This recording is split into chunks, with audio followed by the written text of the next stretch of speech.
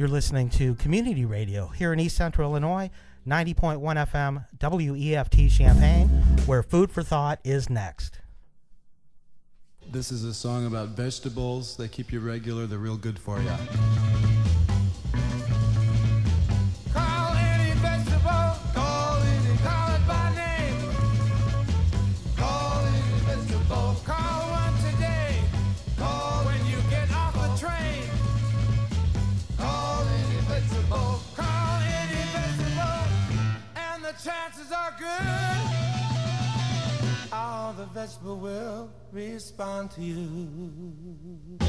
Some people don't go for prunes. I don't know. I've always found that if they... Call any vegetable. Call any vegetable. Pick up your phone. Call any vegetable. Think of a vegetable. Call any lonely at home. Call any vegetable. Call any vegetable. And the chances are good that a vegetable will respond to you. Rutabaga. Welcome to another edition of Food for Thought here in East Central Illinois. We're talking the 21st of August already, Linda. Oh my goodness, I can't believe how fast it goes. The month has just gone by, and it has. People are flowing into town. We'd like to welcome them back to the Champaign-Urbana area, and if you're a vegetarian or vegan, this might be a program you want to listen to, as we do from time to time give suggestions about where you can get certain items and ingredients to make your vegan and vegetarian cooking a lot easier and more delicious. Yeah, we talk about local restaurants and not so local, and we talk to farmers markets and things like that. So, and if you have any suggestions for future shows, always let us know. We have a blog spot, fftradio.blogspot.com. And we have a guest today, which is really exciting. I love guests. Yay, special guest. Yes, a special guest. And we're going to have music later on, so definitely stay tuned for the full hour. It's going to be a fun hour. It's going to be great. So today we have with us Dada Veda. Welcome. Thank you. And why don't we just get right into this, if this is okay with you, unless you had anything else, Mike? No. I'm anxious to get started. I know, me too. Okay.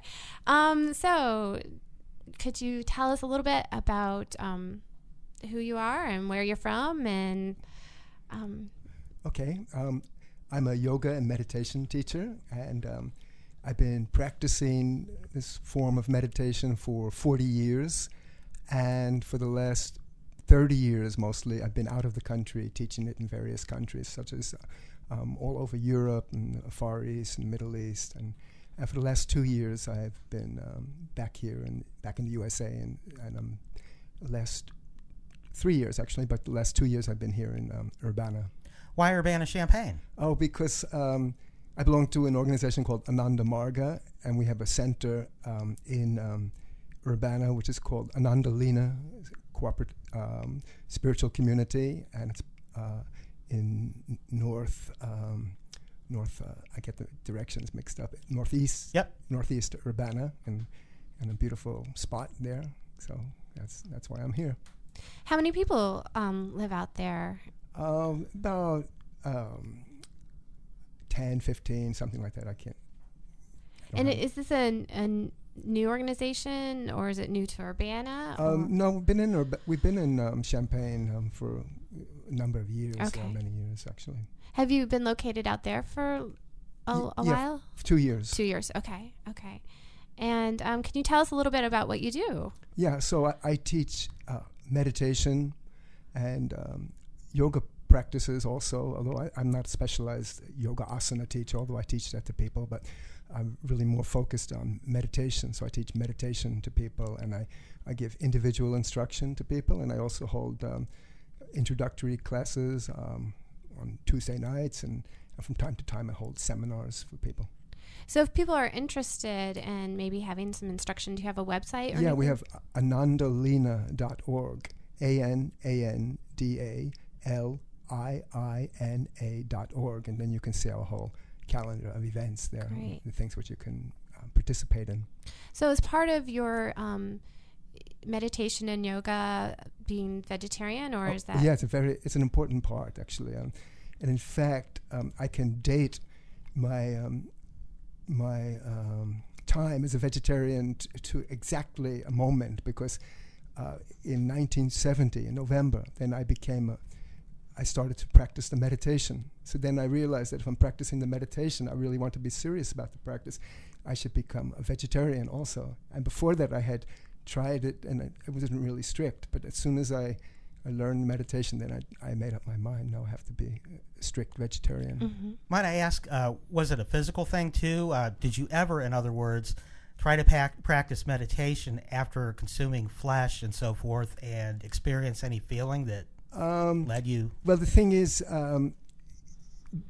there are more about food also, and I've had from time to I never had, after I learned meditation, I didn't try to eat meat, but sometimes due to inadvertent things, I've been given foods which are not suited, which we'll talk about, which are not suited to meditation, and I can tell immediately, and I've had those reactions so if I eat something which is not conducive, I can feel it, and that I want to tell you, this is the reason why I follow it. It's not because it's a rule and I have to follow it, because I want to be in a certain state of mind, and I don't want to go out of that state of mind. So I'm very strict on what I eat. So how often do you meditate? And I meditate 4 times a day. Although we teach for our practitioners, the people who I teach meditation to, my target is to inspire them to meditate 2 times a day. But teachers who are full-time, then we're supposed to meditate 4 times a day. Go ahead. Well, I was going to ask, in what way is this devotional? Are you a devotee of any spirit or? Well, I mean, I have a guru. His name is Anandamurti, Sri Anandamurti. He lived in India from 1921, 1990. So I'm, you can say, a follower. Inspired by him. He's the guru. So, but this practice is actually called Tantra. It's one of the original practices of India, and the idea is that individuals have their own consciousness, and that consciousness can be united with the supreme consciousness, and when that happens, then this fulfillment of the human life. Would that be Krishna? No, we don't give it the name Krishna. Mm-hmm. But we in our practice, we recognize that Krishna as a person who lived in India. Actually, there was a person who lived 3,500 years ago, and he was a very great teacher. And do you also, is Buddha any part of your Buddha practice? is if you asked me, let's say the 5 greatest people, the handful of the greatest people who ever lived on the planet, I would put him there. So he's a very great teacher, and everyone can learn a lot from him. Right. So, what are some of the foods that, besides being vegetarian, what are some foods that you avoid? Here's we're tweaking the vegetarian diet, because people have heard about, I won't eat meat or like that, but there's some other things which yogis have found over the millennia, thousands of years. They found that there are certain foods which are they may be good for the body, but they're not so good for the mind. Mm-hmm. So the yogis traditionally they've not eaten meat, fish, and eggs. Also, eggs are not eaten. And then they've identified other substances which also are not helpful to meditation. And these are called, we can say is that they divided the food into categories. Mm-hmm. There are 3 categories. So there's one category of food which is called sentient food, or sattvic in Sanskrit. And this is the food which is good for the body and the mind. And then there's a food which is sort of in between, which is called mutative or rajasic in Sanskrit. And this is food which it may or may not be good for the body or mind. It's sort of in between, and you can take it with a little bit, in moderation. And then there are foods which they may be good for the body, but they're always harmful to the mind. Mm-hmm. So in the lowest category, the foods which we avoid are the meat, fish, and eggs. And then there's onions, mushroom, and garlic. In what way would this be harmful to the mind? Yeah, meditatively? Meditatively, for sure. And also, it's a question of, the idea of yoga. This is one of the main ideas of yoga, is that we should gain control over ourselves, self-control. because in the Vedic times they used to study the body, and they said, okay, the body is like a chariot, and the chariot, what is it? It has horses. So what are the horses? They said the senses. Our senses are the horses, and then there are reins. So this is the mind, and then there's the person who's driving. He's the controller. So if the reins of the mind are not strong, the horses can go out of control. The senses can go out of control. So like people say, oh, I like that. That food is great. And they want to eat it. So the senses are doing it. The horses are going. The mind, the doctor already told them that it's not good to eat it. But the horse is out of control. He eats it. He drinks it. He smokes it. So the idea of yoga is to get control of these horses. So the proper foods also controls the chakras and the glands of the body.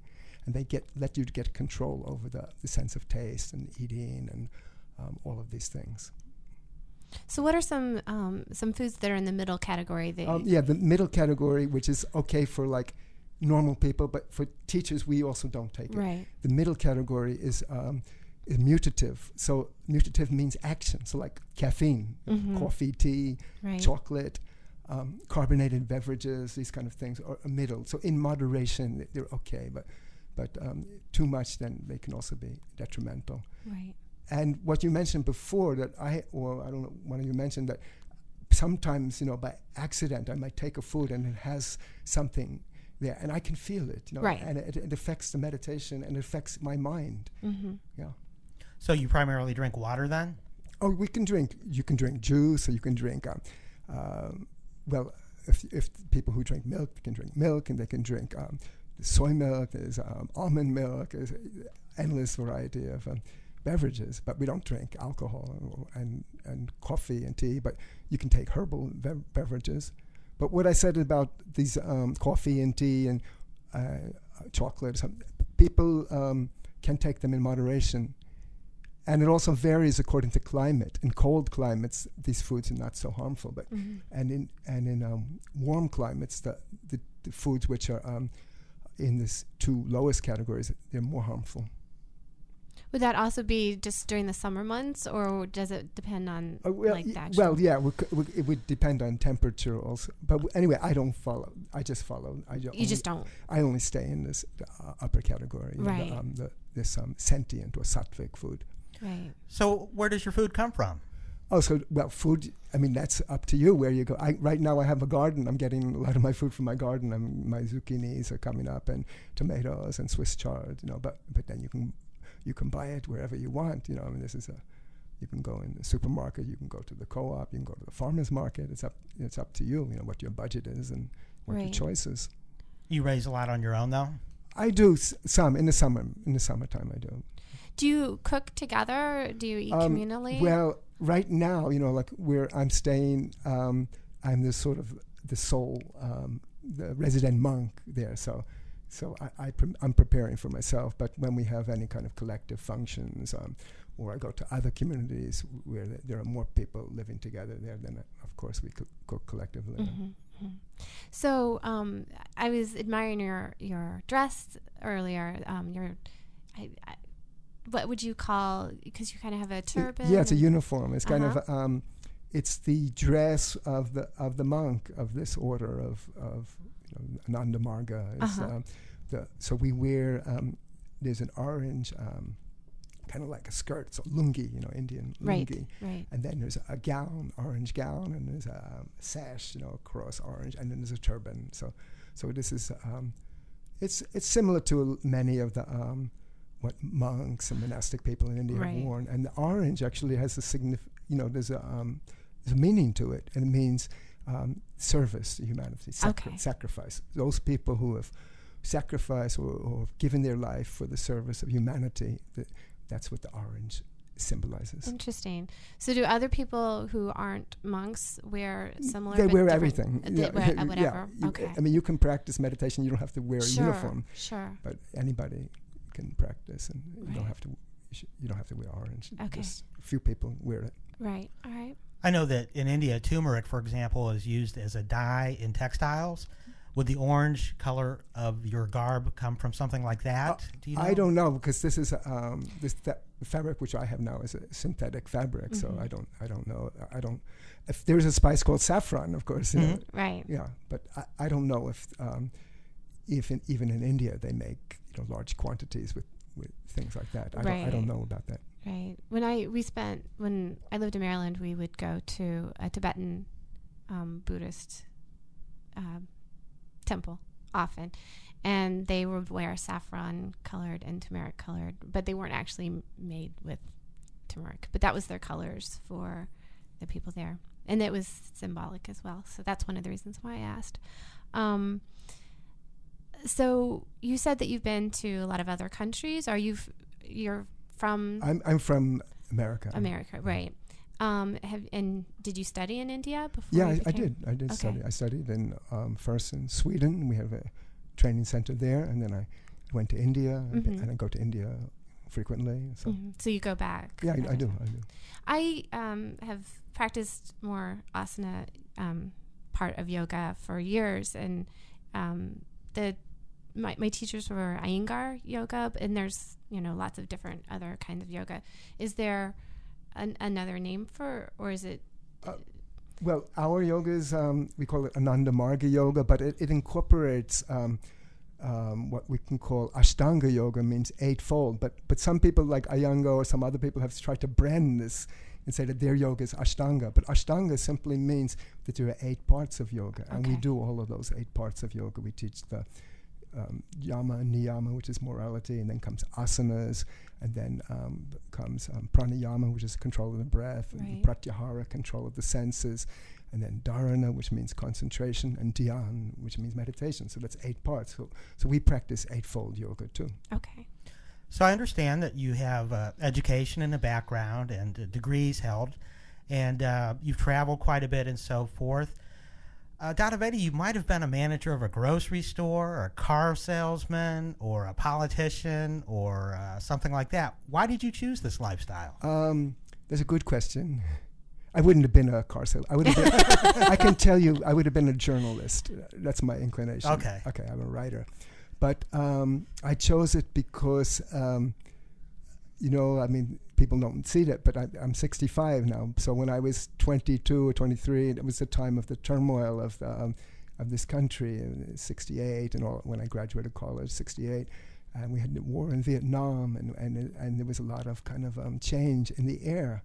So I became interested in that, and also not quite satisfied with the way things were going. So then, and there was a kind of a wave, of in the culture, like Allen Ginsberg was going around on college campuses chanting mantras, and then the Beatles started, and all the others. So I got inspired at that time to explore meditation and Eastern traditions and philosophy, and it inspired me. And then also, but there was another part, which also the reason why I'm doing this is because at that time we saw that the society was in a crisis, useless wars and vast inequalities in the world of wealth and dysfunctional political systems. And so I also was interested to do something to change the world. And when I found this form of meditation, which also has a social sphere, social activism attached with it, then I said, yeah, this is what I want to do. I don't want to just go on, and because once your consciousness is awakened, you can't just stay quiet and say, oh yeah, I didn't read that, I don't know that. Right. Once you know that this is a problem, then you want to change that problem. So that's why I couldn't become anything ordinary. Do you have any writings out about your journeys?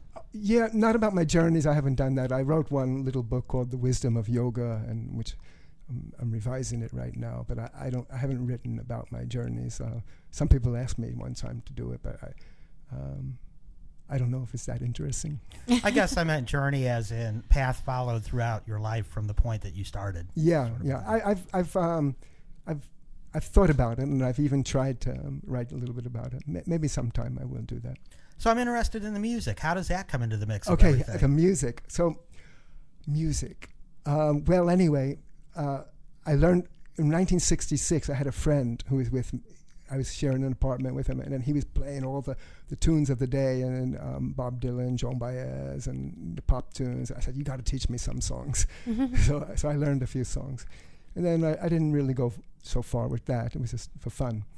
And then when I joined this Ananda Marga yoga movement, and then there's a musical component there, because we sing songs before we meditate. Because Bhajans and so forth? Bhajans, bhajan means a spiritual song, and kirtan, which is like chanting the name of God, chanting a spiritual mantra. So I started to learn these bhajans and kirtan, so I started to practice that. So for years I've been doing that. And then what happened was around 2002, I was in one of my stops in my life is in Albania. And in Albania, I was running a kindergarten there. I had a kindergarten there. And so two things conspired to get me to go deeper into the music. One was that they used to have periodic power cuts in Albania. You don't, like in this country, you turn on the light, you expect the light. Right. But there are many countries of the world you don't get light, or you don't get water, So Albania is one of them, where in the winter time, so in the winter of, I think, 2002, the lights were not coming on during the day. You can't work a computer. You can't. So during that time, I started to compose some songs and, like that. And also, I had this idea, well, maybe if I can make some music, I can support my kindergarten. Bad idea. Bad idea, because independent musicians is not such a no.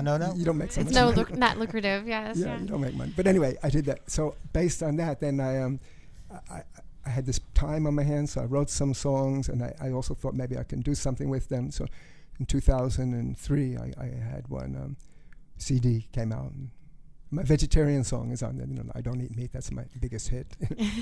What are the topics that your songs cover? The songs cover, they cover sometimes ecology, vegetarianism, social songs. I have a song called "It's the System," which talks about what is the real problem, not just the superficial ones. And then I do songs with their bhajans. Actually, I call them crossover bhajans, because bhajan means like a spiritual song, but I'm not doing them in this traditional soft spiritual way. I'm doing them in a sort of like a American folk, Americana folk kind of way. And so I've played them in bars. I played them all over the place. So I'm doing a spiritual bhajan with the words are about my relationship with the Supreme Being. Basically, that's what it's about. So it's love. They're love songs, but the love doesn't mean just some person here on the earth. It can be something, a deeper love. But the songs can be understood on many different levels, because I don't want to exclude anybody. So anyway, I'm trying to do that kind of music, but I don't know if I'm succeeding to because I'm not exactly in the yoga kind of music, and I'm not also in the mainstream. So whether I can actually accomplish it, this remains to be seen. How many songs do you have about food? I have two about food, two directly about food, and then I have another one that's also, has to do with food, but then it goes into gun control, and it's a kind of a controversial song also. Well, where can people find your songs? My songs can be found, so you can find it in a number of places. DadaVeda.com, DadaVeda.com, and you can find it on iTunes. You can find it on Amazon.com. You can find me on YouTube. Yes, I did see you on YouTube. I didn't know it was you. In fact, it was so I didn't funny. make the connection. You sent an email to me, and I hadn't mentioned it to Mike yet. And Mike went on YouTube and found one of your songs, and so he brought in the song the same day that I came in and said we're going to have Dada Veda on, and he's like, Dada Veda, I have a song of his. I think I have him right here. Right. It's called synchronicity. It is. I think it was meant to be. So. Well, would you want to do one of those tunes? Yeah. We'll save the. You save the biggest hit. The biggest hit going worldwide these days. Right. We'll save that for last. But right. Would you want to grab a guitar and do one? Yeah, I'll grab one. So.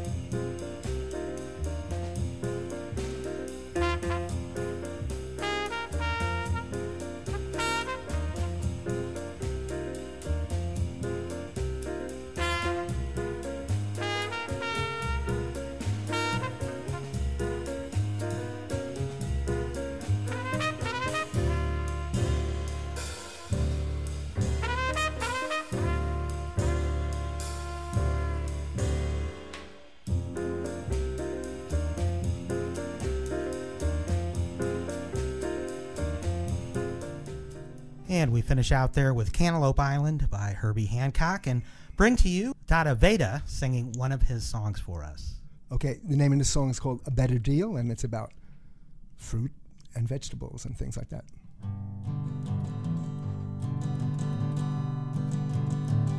I've got some bread on my table, salad on my plate. I just drank some juice and I'm feeling really great. I don't know why we have to kill for our meal. Let's give our furry friends a better deal. Watermelon, cantaloupe, cherries and lime. I'm eating all these things and I'm feeling really fine. I don't know why we have to kill for our meal. Let's give our furry friends a better deal. Potatoes and carrots, tofu and peas. Cook them all together and you'll get what you need. I don't know why we have to kill for our meal. Let's give our furry friends a better deal. Let's give our feathered friends a better deal. Let's give our finny friends a better deal. Let's give all living beings a better deal, a better deal, a better deal, a better deal. Yeah, I like that one. Thanks. That's lovely. I can't wait to play that for my kids at home. They're going to love that one. Well, that's a different take on the environment and animals. How do the animals and the environment come into play with what you're doing? Okay, I guess? yeah, this is very important. We have one of parts of our philosophy is called neo-humanism. So it's like, humanism in the past has been, well, we take care of humans, but neo-humanism means it's an ecological humanism or spiritual humanism. And so plants and animals are also part of the family. Just like if you say you're a humanist and we should treat all people from all continents and races as brothers and sisters, right? That's the idea of humanism. So the plants and animals are also, in a sense, brothers and sisters. They're part of that living fabric, and we have to treat them right. And that's why the moral idea of vegetarianism, and certainly of veganism, is that we should choose our food where the consciousness is least developed. So many of the meat eaters that I know argue that, well, it's only a cow or only a chicken or whatever, or only a fish. But to me, if I don't know, you take a rock or a stone or a piece of cement, it doesn't have a spirit. It's not alive in the way that an animal is. So I got to think that we're closer to the animals for that reason than we are a rock or a stone. Sure, there's a continuum. And a lot of people, I think, miss that. It's, as you said, the brotherhood of the planet, pretty much. Yeah. And when we go and eat a fish, for example, it's only my opinion, but that to me is sort of a cannibalistic look, in a way, at eating food. I don't agree with it, and that's kind of the way I look at things. Yeah, there's a moral component of food, and at a certain point you have to ask yourself, what is the right thing to do, and what should I do? Somebody or something, I guess another being is suffering is what I want to point out. Yeah, they have pain, and they have anguish. They have, you see, the idea is that they want to exist just like we want to exist. Their goal is to survive. Yeah, everybody. So that's called, we say that they have their existential value. Their existential value is that they want to exist. And we only judge things because of the utility value. If something's useful for us, we say, oh yeah, it's good. If it, a cow is useful, but then if it becomes old, then the people say, okay, slaughter it, because it lost its utility value. But it has existential value. So all these creatures they want to survive. So we humans have to then decide how to live. You have to take some kind of life. You pull out a radish or something, you're taking life. But but let's take our life without causing harm. I think that with the Krishna folks, there was a concept of karma, and the fact that if it was karma-free, we've asked Krishna to remove the reaction of the whole thing and to minimize this impact negatively on other life. Well, that's the way they explain it. We don't, quite explain it in that way. But the idea is that that we should practice one of the foundation of yoga. The first principle of yoga is called ahimsa, which is non-injury. So we should in our food. We should practice that also, to not to take life. It's a question of how to do that. And also in your actions and your words and in other ways as well. Very important. Action, word, indeed. So and your thoughts even. Right, exactly. And so meditation helps with all of those things. Yeah, meditation. It works. It is like a two-way process. There are certain kind of principles of good behavior, which is called jama niyama or yama niyama. And these are principles, like I mentioned, ahimsa means not to hurt others, and then satya means to speak things in the spirit of welfare, and asteya means don't steal, and then aparigraha means not to take too much, and brahmacharya means to look on things as an expression of God, treat everyone as an expression of something divine. And so these are 5 principles, and then there are 5 more principles of self-regulation. And the idea is that if you practice those principles, then your meditation will be stronger. Mm-hmm. And if you practice the meditation, then you will be able to practice those principles in your life. So they feed into each other. They feed into each other. So the idea here is that we should become exemplary people. Mm-hmm. And so the meditation is a tool for that. And these principles of living is a tool for that. So when you take your food in a good way and you feel, I haven't harmed anybody, it's clean, it's fair, and I didn't steal it either, I didn't hurt the society. So then, it becomes, in that sense, karma-free. There's no reaction because you've done everything with a good spirit. And that's the most important thing, that you can do things with, that you're thinking of the welfare of the others, whether it be the plants and animals. You're thinking of the welfare of the other people. And when you do actions like that, then there's no kind of negativity that will catch up with you. And if you try to cheat, it'll catch up with you. So it would probably even be better to cook a karma-free meal for everyone and share it with other people. Well, sharing. One step better. Well, that's better. That's in the, I didn't mention there are 5 more principles. So one of them is cleanliness, purity of mind, and then there's contentment, and then there's one called seva, service. So if you can give food to others and give good things to others without expecting something in return, that's even better. So I guess I have to ask, when you meditate, where do you go? Where does your mind take you? Where does it ultimately end up? Okay. I tried just a little bit focusing on my breathing, and I've noticed that the heart rate slows down, and you sort of drift off, not like sleep, but things sort of even out with respect to your body functions, and that's all the further I've gone. I'm sure that with all the great yogis in the world that much more has been achieved, and I was just curious, where does your mind and soul go when you do that? Okay, so the idea is that as you think, so you become. So we become what we think about, So like you can, if you close your eyes and start thinking about the argument you had with a colleague at work, you'll go there, But we don't want to go there, right? We've already been there. What's the sense to go there? So we have to have an object of meditation. So some goal. It shouldn't be purposeless. So there's a purpose. So that goal is that supreme consciousness. The supreme consciousness is the witnessing consciousness. Like here, I'll just explain it simply if I have the time. That you say, "I exist," right? Everyone can do that. Mm-hmm. That's your mind saying it. But you can say something more. You can say, "I know I exist." That means there's something beyond the mind. That's beyond the mind is the witnessing consciousness. And so that's what we want to. We want to go to that I of I know I exist. That's the goal. That's the target. And if you get there, then you'll get bliss, because the nature of your pure I is blissful.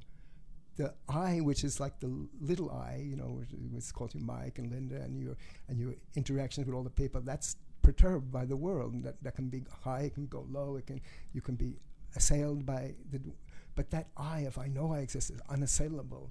It's pure bliss. It's pure love. So that is where the yogi wants to go.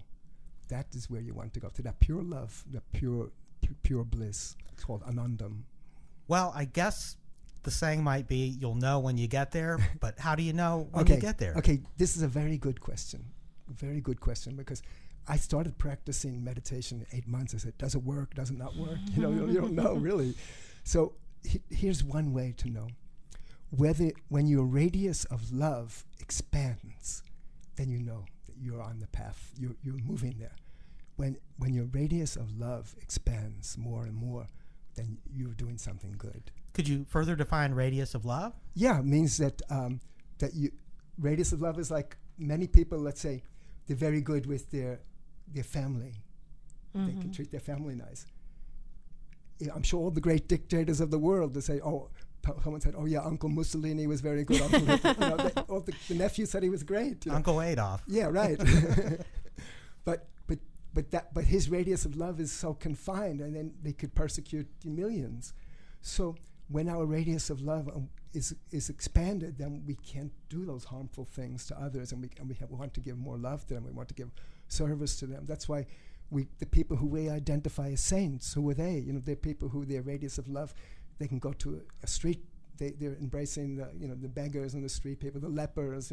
This story is of Saint Francis. Right. Kiss a leper. So his radius of love has expanded. So that person is onto something. Readily able to turn the other cheek too, as it were. Well, okay, this is a question. This is a controversial question of ahimsa and like that, whether you should or not. I wouldn't. Yeah, I don't want to go into that. It's probably more than what we have time to go into. Right. For this. Well, I'm hooked here. So. I know, I am too. I have all these other questions Linda. too, but they don't necessarily have to do with vegetarian or veganism. But I do have the radius of love. If we can spend just a couple more minutes on that, because I find it very interesting. I read Gandhi's autobiography, and he talks about how he doesn't feel like he was a very good father. Like he feels like he gave to the world, kind of, but then maybe wasn't quite there for his family. I think he was a little tough on himself in his autobiography, but I think sometimes. Not only do you need to expand that radius, but you have to make, you can often start giving so much outwardly that you neglect those close to you as well. Yeah, well, so that's why life is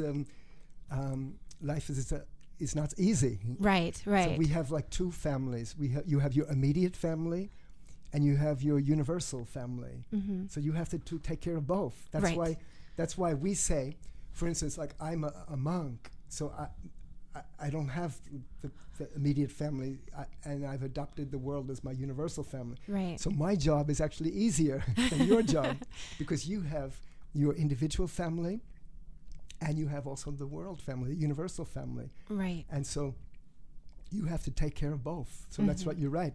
If you would only take care of you're a social campaigner, and you're campaigning for the rights of people, but then you also don't care. You don't take care of the needs of your children and your nearest and dearest ones. So then it's also not good. Right. So we have to do both. You have to do both.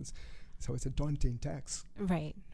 But meditation, you feel like that for at least some. It will help you. That's why it will help you. It would help when your radius of love will go. The first people who will experience it will be your family, your friends, and they will feel that something has changed. So they will get the first benefits of it. Not even you. They will get it more than you. Right.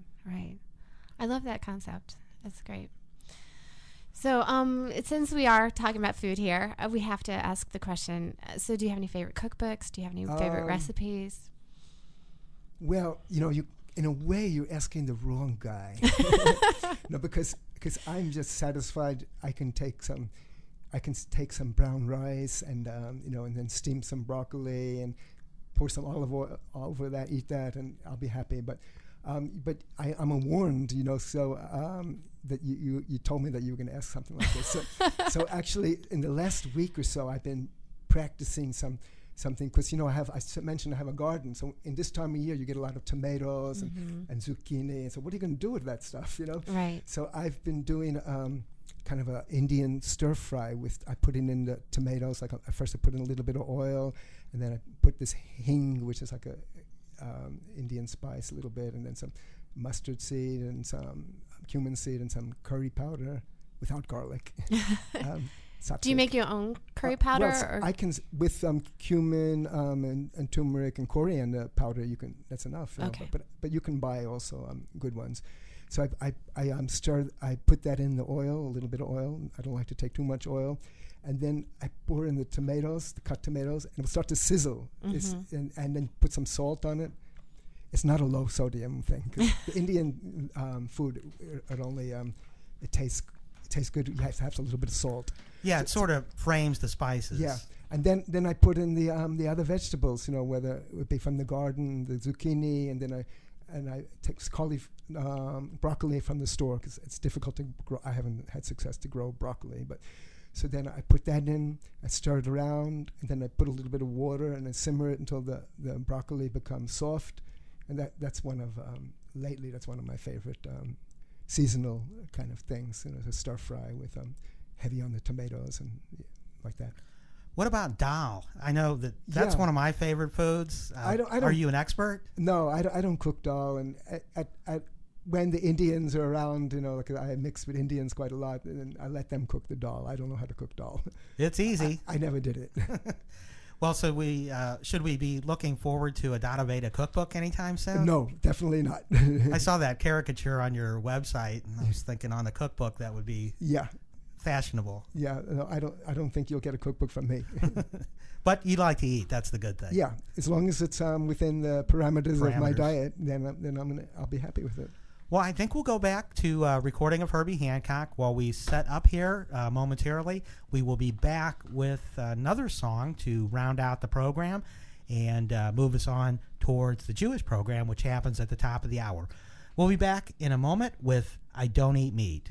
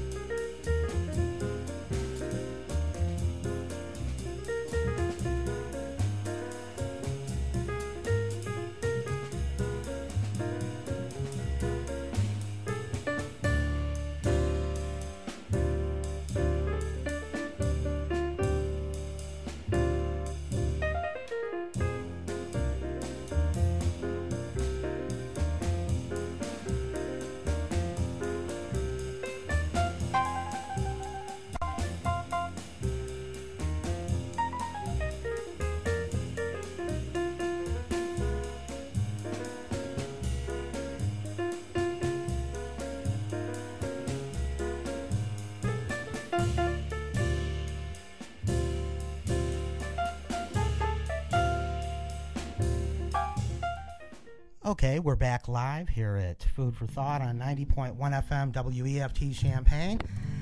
And we have a special treat today. Of course, Dada Veda is here and performing and singing. But I thought I'd bring in my banjo and try to accompany him. Sometimes I'm known as Moonshine Mike, so today will be meat-free Moonshine Mike for the purposes of the program. So, without further delay, let's get set up here and we'll get started.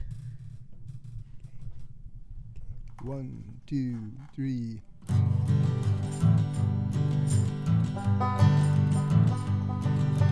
Animals are my friends and I treat them nice.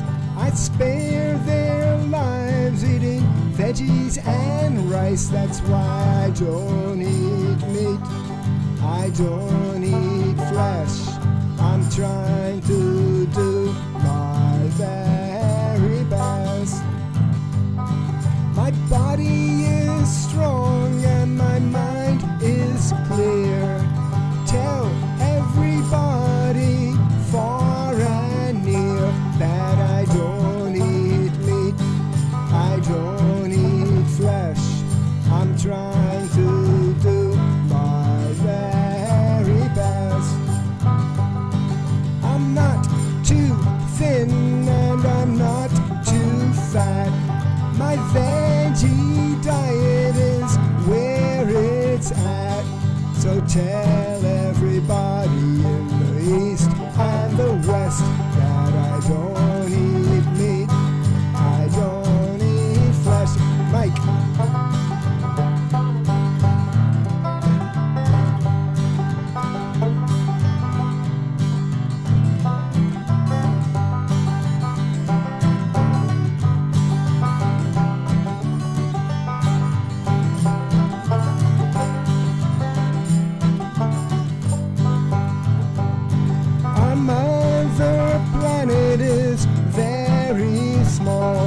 Let's use everything for the good of all. That's why I don't eat meat. I don't eat flesh. I'm trying to do my very best. I don't eat meat. I don't eat flesh. I'm trying to do my very best. I don't eat meat. I don't eat flesh. I'm trying to do my very best.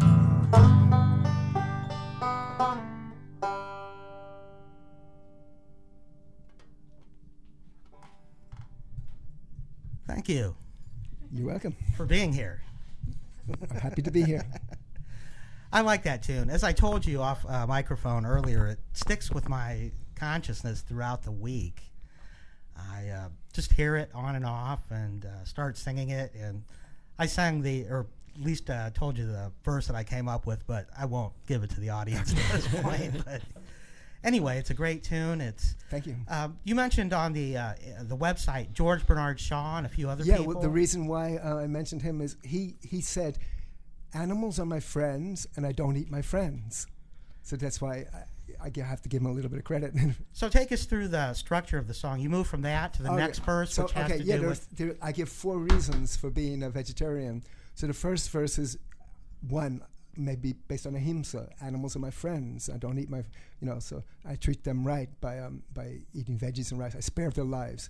Second verse is, my body and mind are clear. My body is strong and my mind is clear. So tell everybody far and near that I don't eat meat, I don't eat flesh.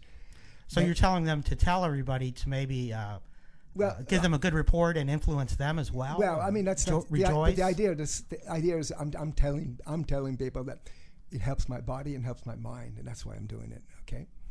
And then the third one, I said I'm not too thin, I'm not too fat. That if you really follow a proper vegetarian diet with the other things, you can have a nice thin body, a good, not too thin, you won't be emaciated, but you'll be the right size. And then, so that's the third. And then the last one is the social aspect. our mother planet is very small. In the 70s, there was a book called Diet for a Small Planet. It was very influential. So the idea is that let's use everything for the good of all. So the resources of the planet, we have to see how we're going to use it. That if there's heavy meat eating, there's a use of water and energy, which is not there when you have a plant-based diet. So let's use the things of the world for the good of all, so we can live on this small planet nicely. That's why I don't eat meat. I don't eat flesh. I'm trying to do my very best. So it's an effort. No one's perfect in this effort, but we have to aim to do our best. Well, it's a succinct philosophy and a little bit of words of wisdom to help one grow by, to help guide yourself, so to speak, and remember why you're doing the things that you do. Right. There's a reason for it. Do you have sing-alongs at Nandalina or musical events? Yeah, we do. We have a spiritual song circle, and then tonight is our I'm gonna have to rush out soon. We have our collective meditation on Sunday, so people are singing. And whenever I give a concert or something, I always have the audience singing along. It's very, so singing is very important. We do our kirtan, so we have people chanting. Yeah. So is it open to? Yeah, it's open. We have I'll tell you also, speaking about that, next Saturday, I'm holding an introductory seminar there from 2 to 5 at Anandalina. You can go on the website, anandalina.org, you'll see that. So that's open. And then on Tuesday night, I have a introduction to meditation class at 7:30.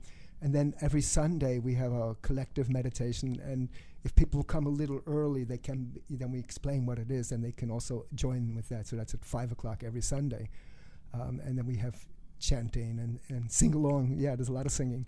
So do you help people meditate? Do you give instruction, not just turn them loose? I give instruction. I give personal instruction. You get a personal mantra, actually. But I give on the Tuesdays. I give general instruction, and so it's not just not the blind leading the blind. There's a goal. There's a method. There's a system. It's not just a practice. Does the meditation take a certain amount of time, or is it? Yes, it takes time. So I'm asking people to give it 2 times a day, 20 to 30 minutes. Okay. Yeah. Minimum. Yeah, you can start with 10 or 15, but I want people to work up to to a half. You can sit for a half hour, but it needs some time, because the mind is going up and down, and so you just can't in 1 minute you expect it to settle down. No. You have to really work to get the body, I would imagine, to a certain level. Yeah, the body too. That's why we do. We teach yoga asanas, and that's why the diet is there also. Mm-hmm, mm-hmm. If folks wanted to see a live performance of the song we did without my participation, where would one go? I know that there's one out there. It's on YouTube. Just go Dada Veda, I Don't Eat Meat, in YouTube. You're going to find it. You definitely find it. I was looking for recordings for the show. The recording. Well, I was looking for recordings, and I just downloaded the YouTube onto a machine to play it. Yeah. Because they're hard to come by. Yeah, YouTube. So anyway, YouTube, you can just search me on YouTube. You're going to find it. But if you want the recordings, then you can get me on dadaveda.com. You can buy a recording, or you can, or then you go to iTunes if you want to download. Or there's a site called innersong.com. One of my friends might be listening that they own that. So you have this also download on there. I actually did a search for vegetarian music, and you came up. Yeah, there's a method behind. I put vegetarian song in the title there, so get more hits that way. Yeah, and so forth. Well, you mentioned you have recordings out. Do you want to let our listeners know how they're packaged? Are they in albums form? Oh yeah, I have them. Oh, I don't have it out in there. Yeah, they're in album form. I have 3 albums. One is called Brighter Than the Sun, and that has I Don't Eat Meat. That's and then the second album is called Love Is the Best, and that has A Better Deal, which we played. And then my latest one is called As the World Spins Around, and it has that song I'd Really Like to Know, which deals with hunting and gun ownership and some controversial issues, and ahimsa also. So that's As the World Spins Around, and all of those are available on my website, dadaveda.com. And the lyrics. Oh, the lyrics on my website. All the lyrics to my songs. All the lyrics to my songs are on the website, so you can DadaVeda.com. Then you on the left-hand corner, there's a thing that says lyrics. You click that thing, and then you get not only lyrics are there, chords are there. Chord too. progressions. Chords are there. You can start to play. Maybe we need a Dada Veda play along someday. Yeah, yeah. Well, But we'd love to have you back again Oh, sometime. I'm happy to come. It's Sure. been a great Interesting. experience to Yes. talk with you and have you on the show. And Yeah. I hope you've enjoyed it as well. I did. I enjoyed your questions. I thought they were very to the point and what I really wanted to say in any case. So Oh, good. Well, good. And again, you can go to our blogspot, fftradio.blogspot.com, and we will have links to all the different places we talked about today. So you can check out Dada Veda for yourself. And we're coming up on the top of the hour. I just wanted to let you know that unfortunately our friends at the Krishna Center are not continuing the Krishna dinners for this semester or this year. It's a great loss to the community, but I understand where they're coming from and so forth. So hopefully in the near future they will resume those dinners.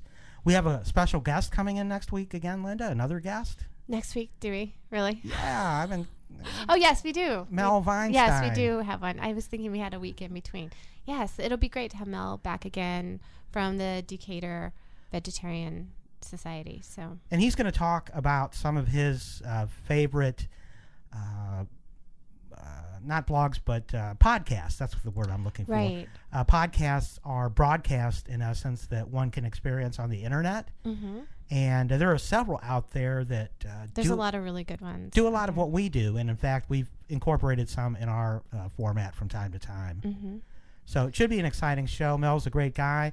He's a vegan, and he's actually starting his own business, too. Yes, what is that exactly? Can you tell us, or do you want to wait until next week? I'll leave it as a surprise, but it has to do with, I think, vegan ice cream.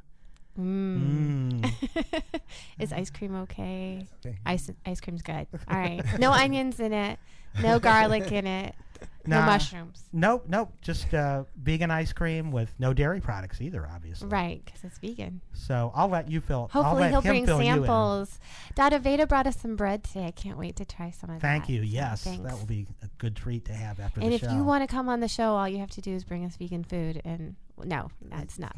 We will let people come on the What do show. you mean? without You're food. ruining it for I me, know. Miranda. Please feed us. No. So, again, we've had a wonderful show with Food for Thought, and thanks for listening to WFT. Dada Veda from Anandalina has been here. Yep, and the views expressed by us are strictly those of all of us. Of and us. Only. Just us. Us And- three. Right, exactly. And WEFT 90.1 FM does not take an editorial stance. So, eat your veggies and stay tuned for the Jewish programming here on WEFT. Have a great week, folks. This is a song about vegetables. They keep you regular. They're real good for you. Call any vegetable, call it by name. Call any vegetable, call one today. Call when you get off the train. Call any vegetable, and the chances are good. All the vegetable will respond to you. Some people don't go for prunes. I don't know. I've always found that if they... Call any vegetable. Call any vegetable. Pick up your phone. Call any vegetable. Think of a vegetable. Call any lonely at home. Call any vegetable. Call any vegetable. And the chances are good that a vegetable will respond to you. Rutabaga, rutabaga, rutabaga, rutabaga, rutabaga. A prune isn't really a vegetable. Cabbage is a vegetable. No one will know if you don't want to let them know. No one will know unless it's you that might tell them so. Call and they'll come to you, covered with dew. Vegetables dream of responding to you. standing there shiny and proud by your side, holding your hand while the neighbors decide. Why is a vegetable something to hide? WEFT Champaign.